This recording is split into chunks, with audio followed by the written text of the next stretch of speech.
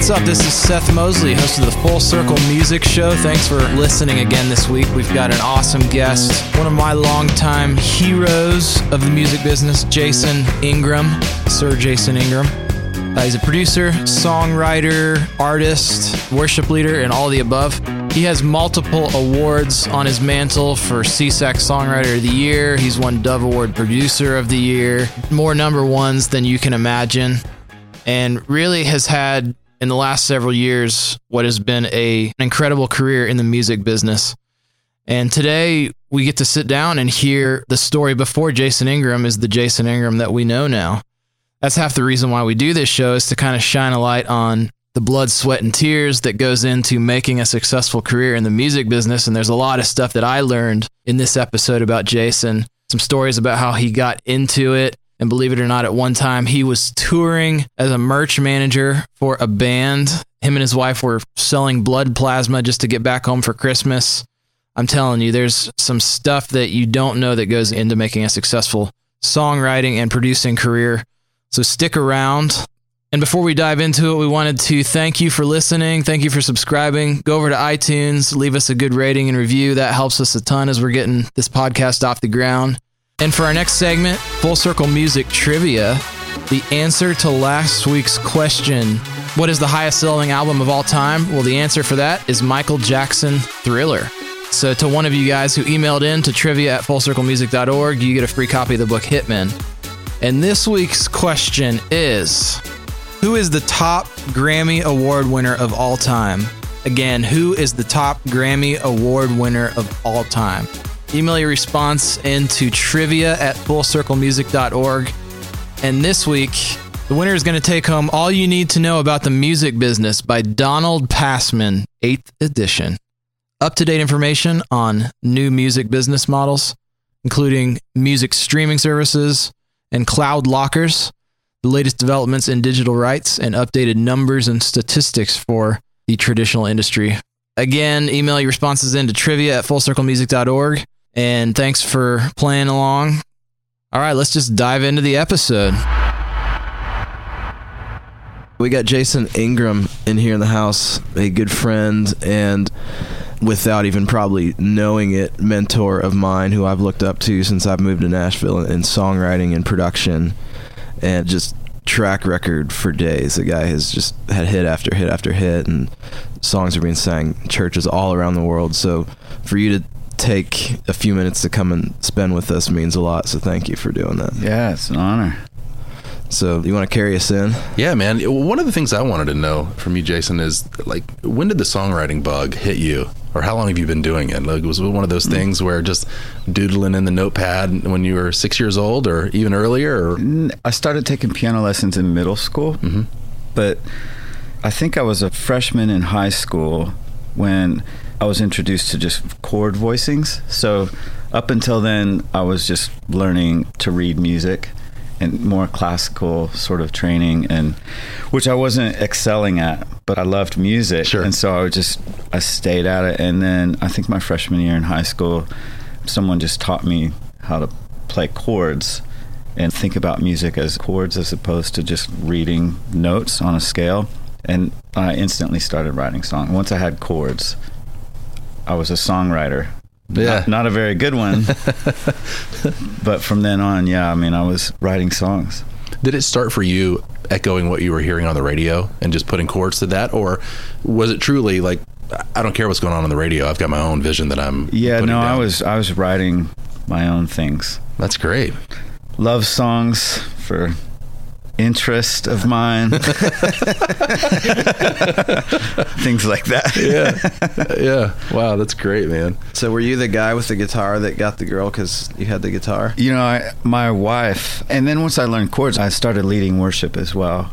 And so my wife, we were on a little missions trip to Mexico. Lived in California, and I was a graduating senior, and she was going into her junior year in high school. And we went down there, and I led worship at this thing that we were doing. And I didn't know her, but she saw me leading worship, and she told a camp counselor that I was going to be her husband. And so, I think the guitar strumming. It helps, man. Absolutely. It helps make up for other things. The lack of confidence when it comes to actually talking face to face. Massive lack of confidence. Absolutely. Yeah, man, growing up in the church, there are so many stories that sound similar to that. It's like going up to that youth pastor or whatever and pointing, like, that's going to be my guy. Yeah, right. Did you know at the time, or did you find that out later? I found that out later. We started sort of dating a bit after that, but I found that out later. And she's not that kind of person, and she was actually... I wasn't one of the popular kids, and she was, so I wouldn't have even gone there. Yeah, she was out of your league. She was, still is. But I found that out later, and I've just been writing songs out of a heart place, ever since I first started writing songs. I think that's been hopefully one of the things that people notice when they hear songs I'm a part of. Yeah. And has that always come naturally to you, to be able to express your heart on paper? Or in a recording? I guess it has. Yeah, I guess it has. I've found music as the gift of, which is hard to hold on to sometimes when you've been doing something for a while and it becomes your career. Yeah. But there was a lot of years where the only reason I had to write a song was just to get something out, because there wasn't any career in it. Right. And so I did that long enough that I think it's easy for me to sort of stay in that place. Yeah. I think one of the hallmarks of the songs that I know of yours, from a perspective of they've got a story or they've got an intention to it. And it sounds like you were saying in those early days, before anybody was paying you to write a song or asking you to go do something, that it was because you had to get something out. And I feel like that there's a trend in at least pop music these days where there's not necessarily a story, it's just a feeling, it's a vibe that's going on. Do you find that you would have a harder time if you were, if you needed to go write the next Justin Bieber song versus writing something that is more of a heart pouring, so to speak? I will say, like, a melody or a track or a vibe can bring out a lot of emotion. So since you mentioned Bieber, go down the Bieber trail. His most recent album is, like, to me, it's been the thing I've listened to the most this year. Wow. Yeah. And so I just love it. Sure. I think the songwriting's amazing. I think the production is phenomenal. And it's emotional to me. So I feel like I can touch it. There is a lot of pop music that doesn't have that same sense to it. Yeah. Maybe Justin Bieber recently is not the best of those examples, but it has that pop sheen to it necessarily more than an emotion. Well, and what I'm kind of hearing you ask is it those songs that are less about the lyric and more about just a vibe or something like that? Yeah. Lyric is huge for me, especially in the lane that God has me in. And I feel like in some regard, a lot of pop music, the lyric is real secondary to whether or not it's a hit or not. Right. And I think we're accountable to more. I look at songs in this lane that God has called me to. I often call them life rafts for people. And so if I'm throwing someone a life raft, if that's what God lets me do with my song, I want it to hold them up. And so our words often become people's prayers. Yeah. And that's phenomenal. Yeah. Martin Luther said, "When I can't pray, I sing." And we're able to throw these life rafts to people a lot of times that don't even know what to pray, and write the prayer that they need to re-engage their heart with the Lord. And so it's a huge, I think, a weight that we need to carry when we're considering, do we have the words right? Yeah. It's not just that when you're in a session and just like settling on something, because at some point, you've got deadlines and you've just got to get the song out. You've got 8 hours in a day because you got to get home to your family. But the intentionality in this genre of lyric is everything. Yeah, it totally is. Yeah. So rewinding, we've skipped forward a lot of years, but from you leading worship on that mission trip, wherever you were in California, to when you got your first paycheck from doing music, what did that look like? It was a lot of years. I definitely took the long road. So I heard Christine Caine talk once on the distance between anointing and appointing. And it's different for all of us. But I really felt like God anointed me very specifically to write songs for his church as a teenager.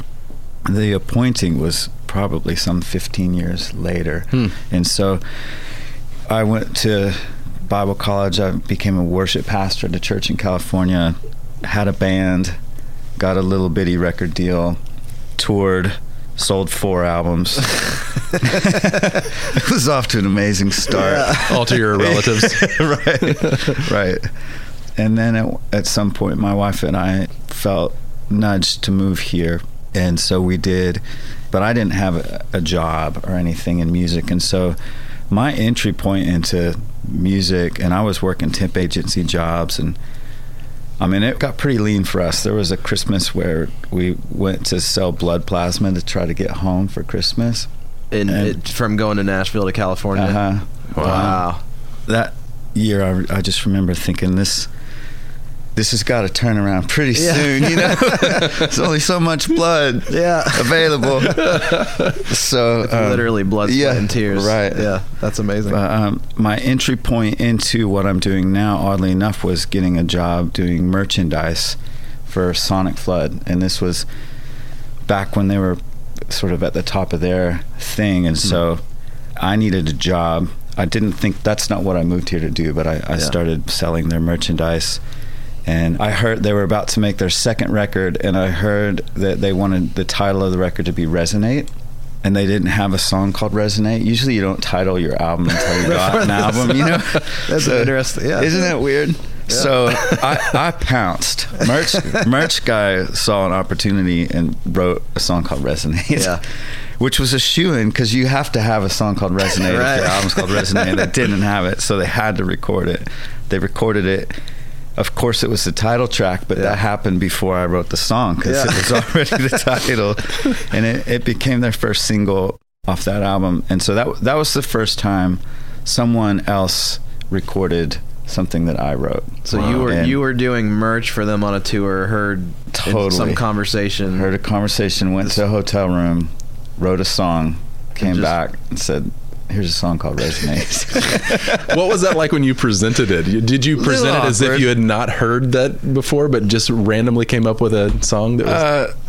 No, I wasn't. I didn't play it off like I hadn't heard that they were calling the album Resonate.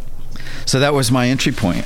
And then someone said, so that song made a little bit of money, and that was the first time that ever happened to me, 10 years into writing songs and selling merchandise and blood. Yeah. So some friends were saying you should meet with publishers in town. I never heard of a music publisher. Yeah. I didn't know there was a career to be had in songwriting. I had no idea. Yeah. I was pretty naive to how the music industry worked, and so I met with all the publishers in town, got a quick no from everybody. Yeah. I just didn't have... I had this one song, Yeah. And they're all like, and what else? Right. Yeah. Right. And so the fourth publisher I met with, which was the Last Option, saw potential in the writing, but really valued sort of my heart for what I wanted to do with my writing. Yeah. And signed me to my first publishing deal. And that was, I guess, 12 years ago now.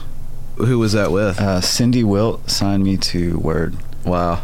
So I wrote for Word for 3 years. She's my champion. She's with the Lord now. Yeah. Just this past year, yeah. right? Mm-hmm. Yeah. She signed me. I probably wrote 100 songs my first year as a writer at Word, with co-writes almost every day. Didn't get one cut. Wow. Out of 100. 100, yeah. Yeah, my batting average was pretty low. So I wrote 100 songs, no cuts. But I really felt at the time that it was the most amazing year. And I thought, well, I'm not going to get my option picked up because I've made no money for the company. But I was just really thankful to the Lord to have sort of lived a dream for a year. Yeah. Sure. And so I was really ready to pack up and go back to something else, and she picked up my option, wrote another 100 songs for another year, got my first cut, found out it was a hidden track on the track days. So do you even get paid for this? Well, you get paid with hidden money. Yes, hidden money. Cindy called and assured me that you get paid the same, just no one will hear it. I was like, oh. So awesome. Again, I thought, So 1 out of 200. 1 out of 200. That's amazing, though, just for her vision in you. Oh. You know, if I signed a writer, if I was a publisher. No, you do not stick around. No. I would have never stuck with me. Yeah. So, she really is a champion for me. Yeah, that's amazing. And so she picked up my option again after the hidden track. Yeah, after the hidden track, really caught a wave. She was like, so you're telling me there's a chance? Right. So year 3 is when I finally kind of did catch my wave, and I started having quite a few things work. And another real pivotal album for me was Joy Williams did an album called Genesis, and we wrote most of the songs on that album together. Enjoy. Mm-hmm. Yeah. And it didn't necessarily go on to be the biggest album, but everyone loved it. Yeah. You know, so it was like all of our peers loved it. And so all of a sudden doors started opening up. And then I met a guy named Bebo Norman, and we started writing songs for his album. And I never produced anything. Yeah. And I was just doing demos and stuff with the songs we wrote, and then I ended up producing that record for him called Between the Dreaming and Coming True. Was that just kind of like, hey, you had been doing these demos and they loved what you were doing? Well, what actually happened is we had written, I think, almost all the songs for his album, just the two of us. Yeah. And he went to the producer that they had hired to produce like the first couple of songs, and they just weren't thrilled with where they landed. And so I think Bebo went and just said, hey, do you mind if me and Jason go try to hit a couple? I think he asked if we could hit a couple, and we recorded them all.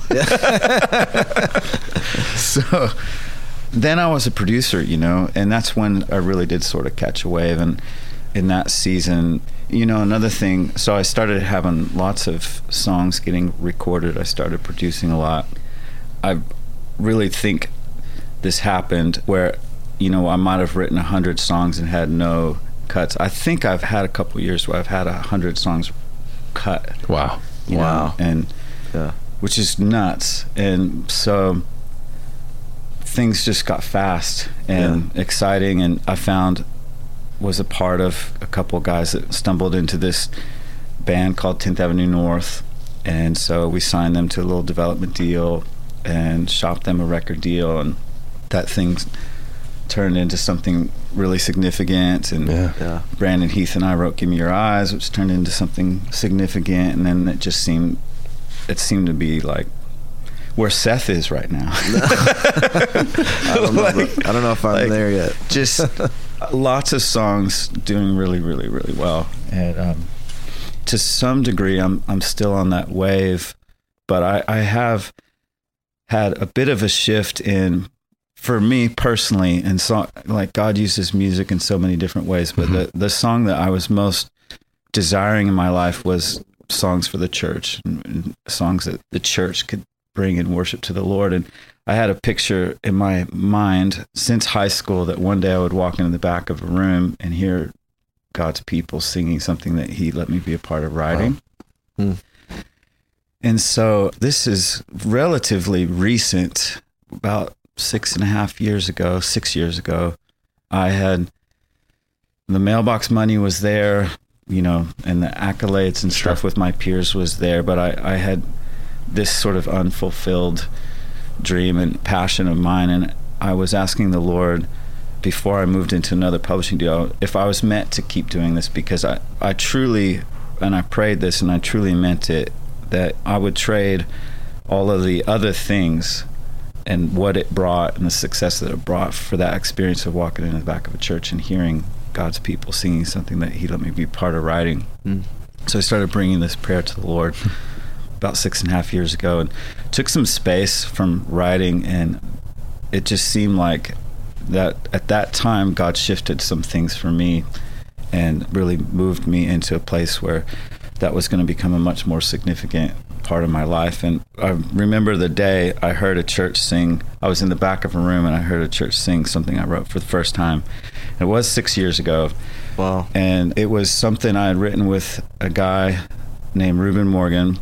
Because of the success that I had had, he had come through town and he had asked if he could get with like Christian Music's sort of top writer producers, and I was one of 3 he spent a day with, and he didn't really want to write any songs. It was more just to sort of like talk philosophy, hang out, kind of get some exposure to some other ways of maybe approaching songs, and, and take that back because they write their songs internally. So we spent a day and didn't write, but we became friends like instantly. It was like the brother that was out there that I hadn't met yet. And so he came back through a couple weeks later, and on a Saturday morning we just decided to give a go at writing a little something, and we wrote Forever Rain. But he wasn't thinking that he would take it home and use it at church.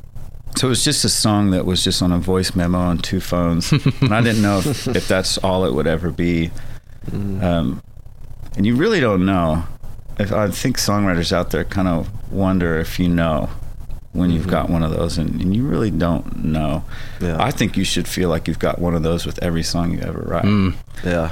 So this song was sitting there, and I'm still praying this prayer, like, Lord, let me walk in the back of a church and hear your people singing something you let me write. And I get this email, and it says, hey, decided to give this a run at church. It's unbelievable what's happening. This is just a board mix, so excuse it being rough, but just wanted you to hear it. And so I'm by myself in my room at home, and I push play, and I'm listening to Hillsong Church sing Forever Rain like their lives depend upon it. Yeah. And I realized in that moment I was in the back of a church, but in God's extravagant and beautiful way, I was by myself with him. Yeah.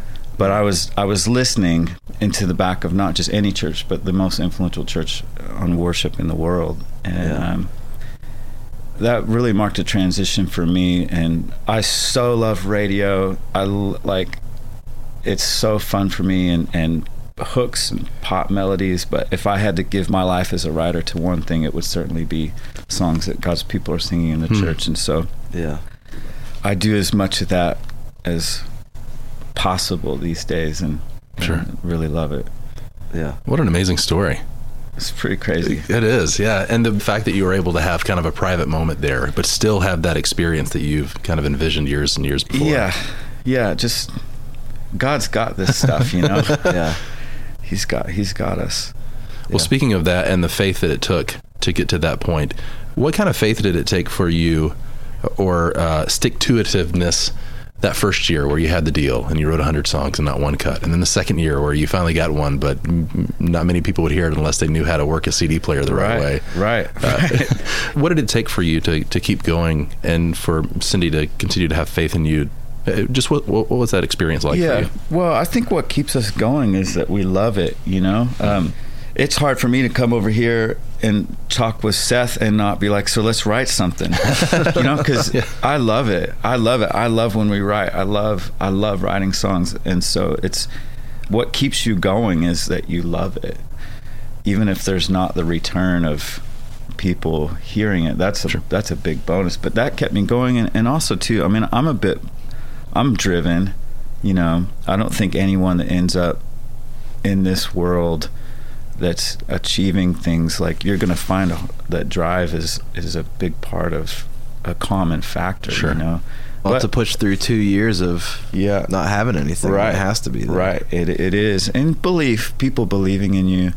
But the other thing, I do think it's important for songwriters in this era. We're such an instant gratification culture and an entitled culture that we don't appreciate the hours, you know. And there's this whole 10,000 hours thing that it takes to master anything that we're all familiar with. But I mean, I really find that's true.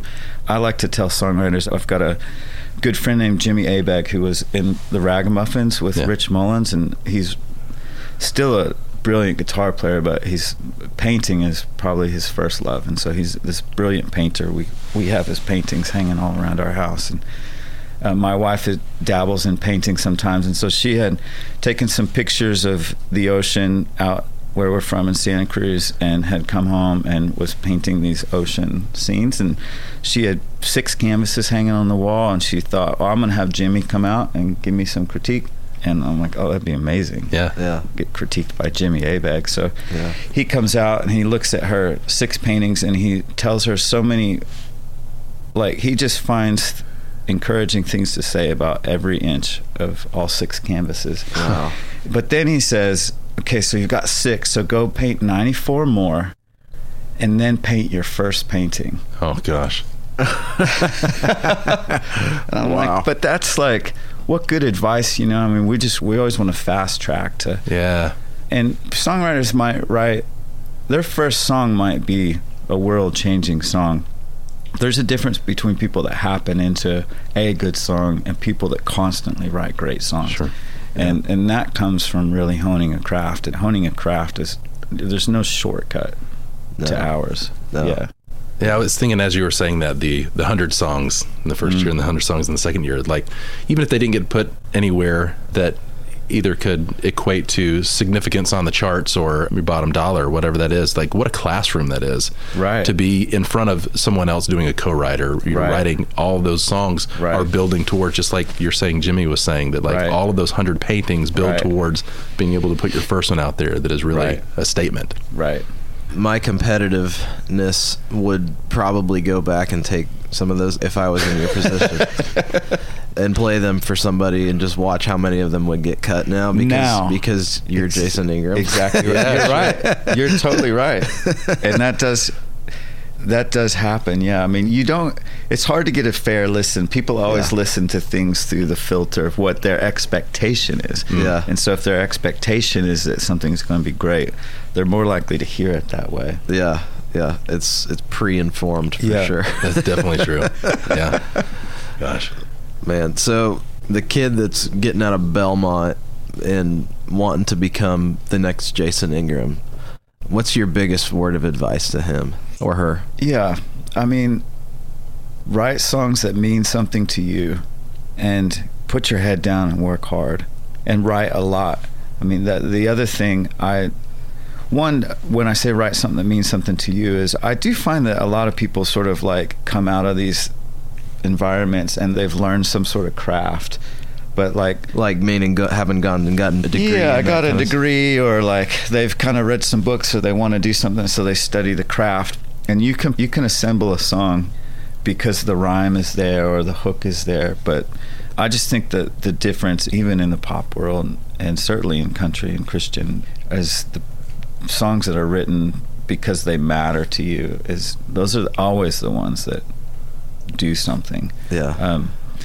And another thing I tell people is, if you want to be a songwriter, make sure your calendar tells me you're a songwriter. Because if your calendar doesn't tell me you're a songwriter, you're not a songwriter. We sort of have this sort of idea that, well, I'm just going to catch a song, or I'm waiting for inspiration. Or the thing that we learn is we calendar our songwriting and then good things happen.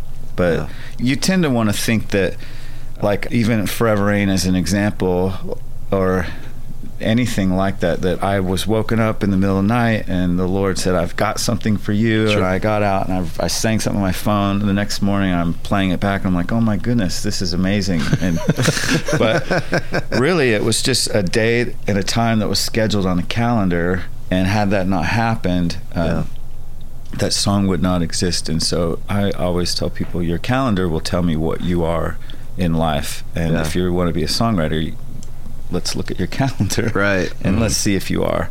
And that's a big one, is because it takes a lot of discipline to keep writing songs. Now that's a good word. It's kind of less of waiting for inspiration to strike and just showing up every day, and then the inspiration comes because of who you're around. And and another thing is, on that, because of who you're around, co-write. We both know, and we all know, like, co-writing is the key to my success.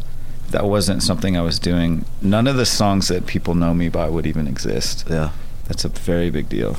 Do you sit down nowadays ever and just do anything by yourself anymore, or is it just kind of like you don't do it that way anymore? I really don't. Every now and then. I think last year I wrote a song by myself. I just was in a moment where I felt like I needed to express something, but that's so rare. Yeah. I have an unfair advantage in that I have access to a lot of talented friends. Yeah. And so I want to know what my idea shapes into with someone else's mind involved in it as well. Yeah. Yeah. Was that a process for you in the early days when you say you sat in your room by yourself writing that song to being mostly known as a person who's an amazing collaborator and co-writer? That process of transitioning into mostly co-writes? Yeah. One of the things I told my first publisher when I signed my first publishing deal is that I write my best songs by myself. Wow. And I really believed that. And she said, okay, well, we'll see how that shapes up for you. And it certainly was not true what I said. Yeah. I do not write my best songs by myself. How long did that take for you to fully believe that? About 2 years of writing some by myself and writing a ton with other people. It makes sense, though. I mean, the community and strength and, like it makes sense that when you do something as a team, you're going to get better results than Sure. individuals. That word is recurring very many times in this podcast. Isn't it, though? Yeah. It's amazing. The importance of team. Yeah. And along with your team, when you were getting into it, would you consider that publisher like your mentor? Do you feel like you had a mentor sort of shepherding you in your career? She would have been my mentor in that season of life for sure. She would listen to everything I wrote and told me what was working and what wasn't. And that was just like school for me. Was it tough to hear? No, because the heart was someone who was, when no one else wanted to give me any advance and tell me to write songs. Yeah. This was the person that said you can do it. So no, it definitely wasn't. I mean, it's always tough to hear in the regard that I think we put ourselves into these things that we do. Yeah. And so it's always hard to hear things that are critical, but it's so valuable. Yeah. Yeah. At this point in your career, I mean, you've achieved some pretty big success by any world standard. Is there anything that you're still afraid of when you come into work every day? Yes, and it's that I'm afraid that I'm missing what God wants out of me. And so I keep that in front of me, like the thing I'm really wanting to be mindful of in 2016 is, if I didn't write another song, my family's going to be okay and I've accomplished something. And I could come and write songs purely out of craft and gifting, as can you, and get good results. But what I'm afraid of is I'm not seeking what God wants. What does He want from me? What are the prayers that people need?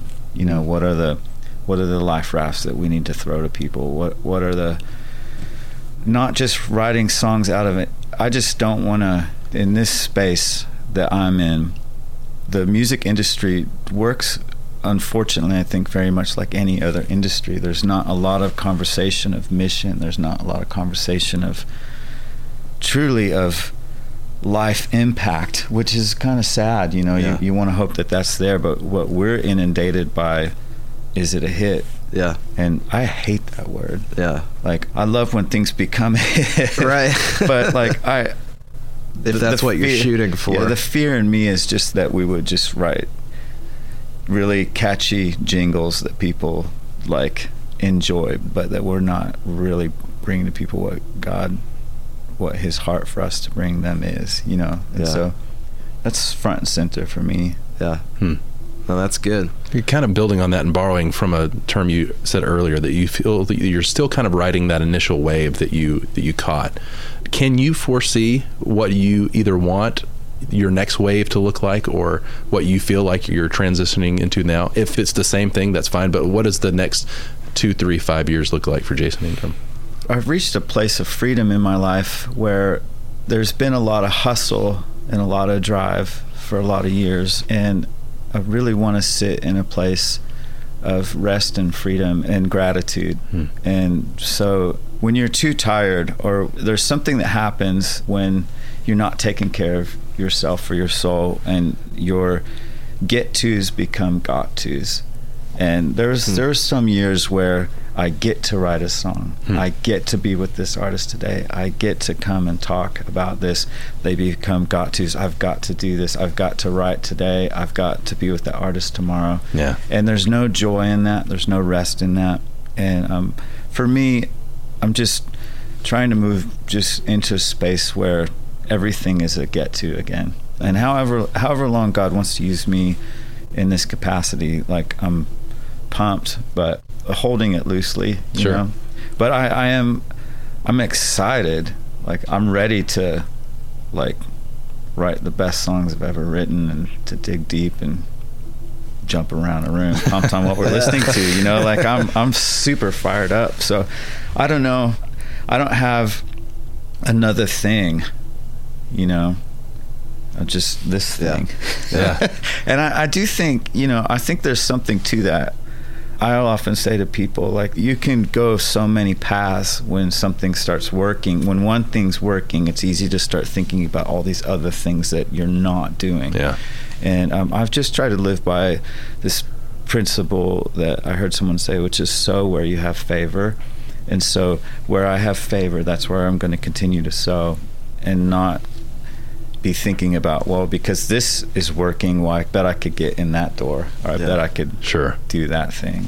Yeah. Man, it's been a pleasure to hear from you. I know that so many of your words have turned into songs that have turned into these personal words for other people. You know, they've taken those as their own, their prayer, like you're saying. So it's been a pleasure for me to be able to sit here and just hear from you, because so much of what I've heard from you have been the songs that you've created. And so to hear personally from you about some of that, with the struggles or the high points of what you're thinking of as some of those songs come to light, has been a pleasure, man. Thank you. Yeah, super fun. Yeah, thanks so much for the time, man. You've been listening to the Full Circle Music Show. Leave us a nice rating and review on iTunes. Editing help this week thanks to Kaylee Ingram and Jericho Scroggins. Produced by the Full Circle Music Company. Check us out at fullcirclemusic.org/podcasts.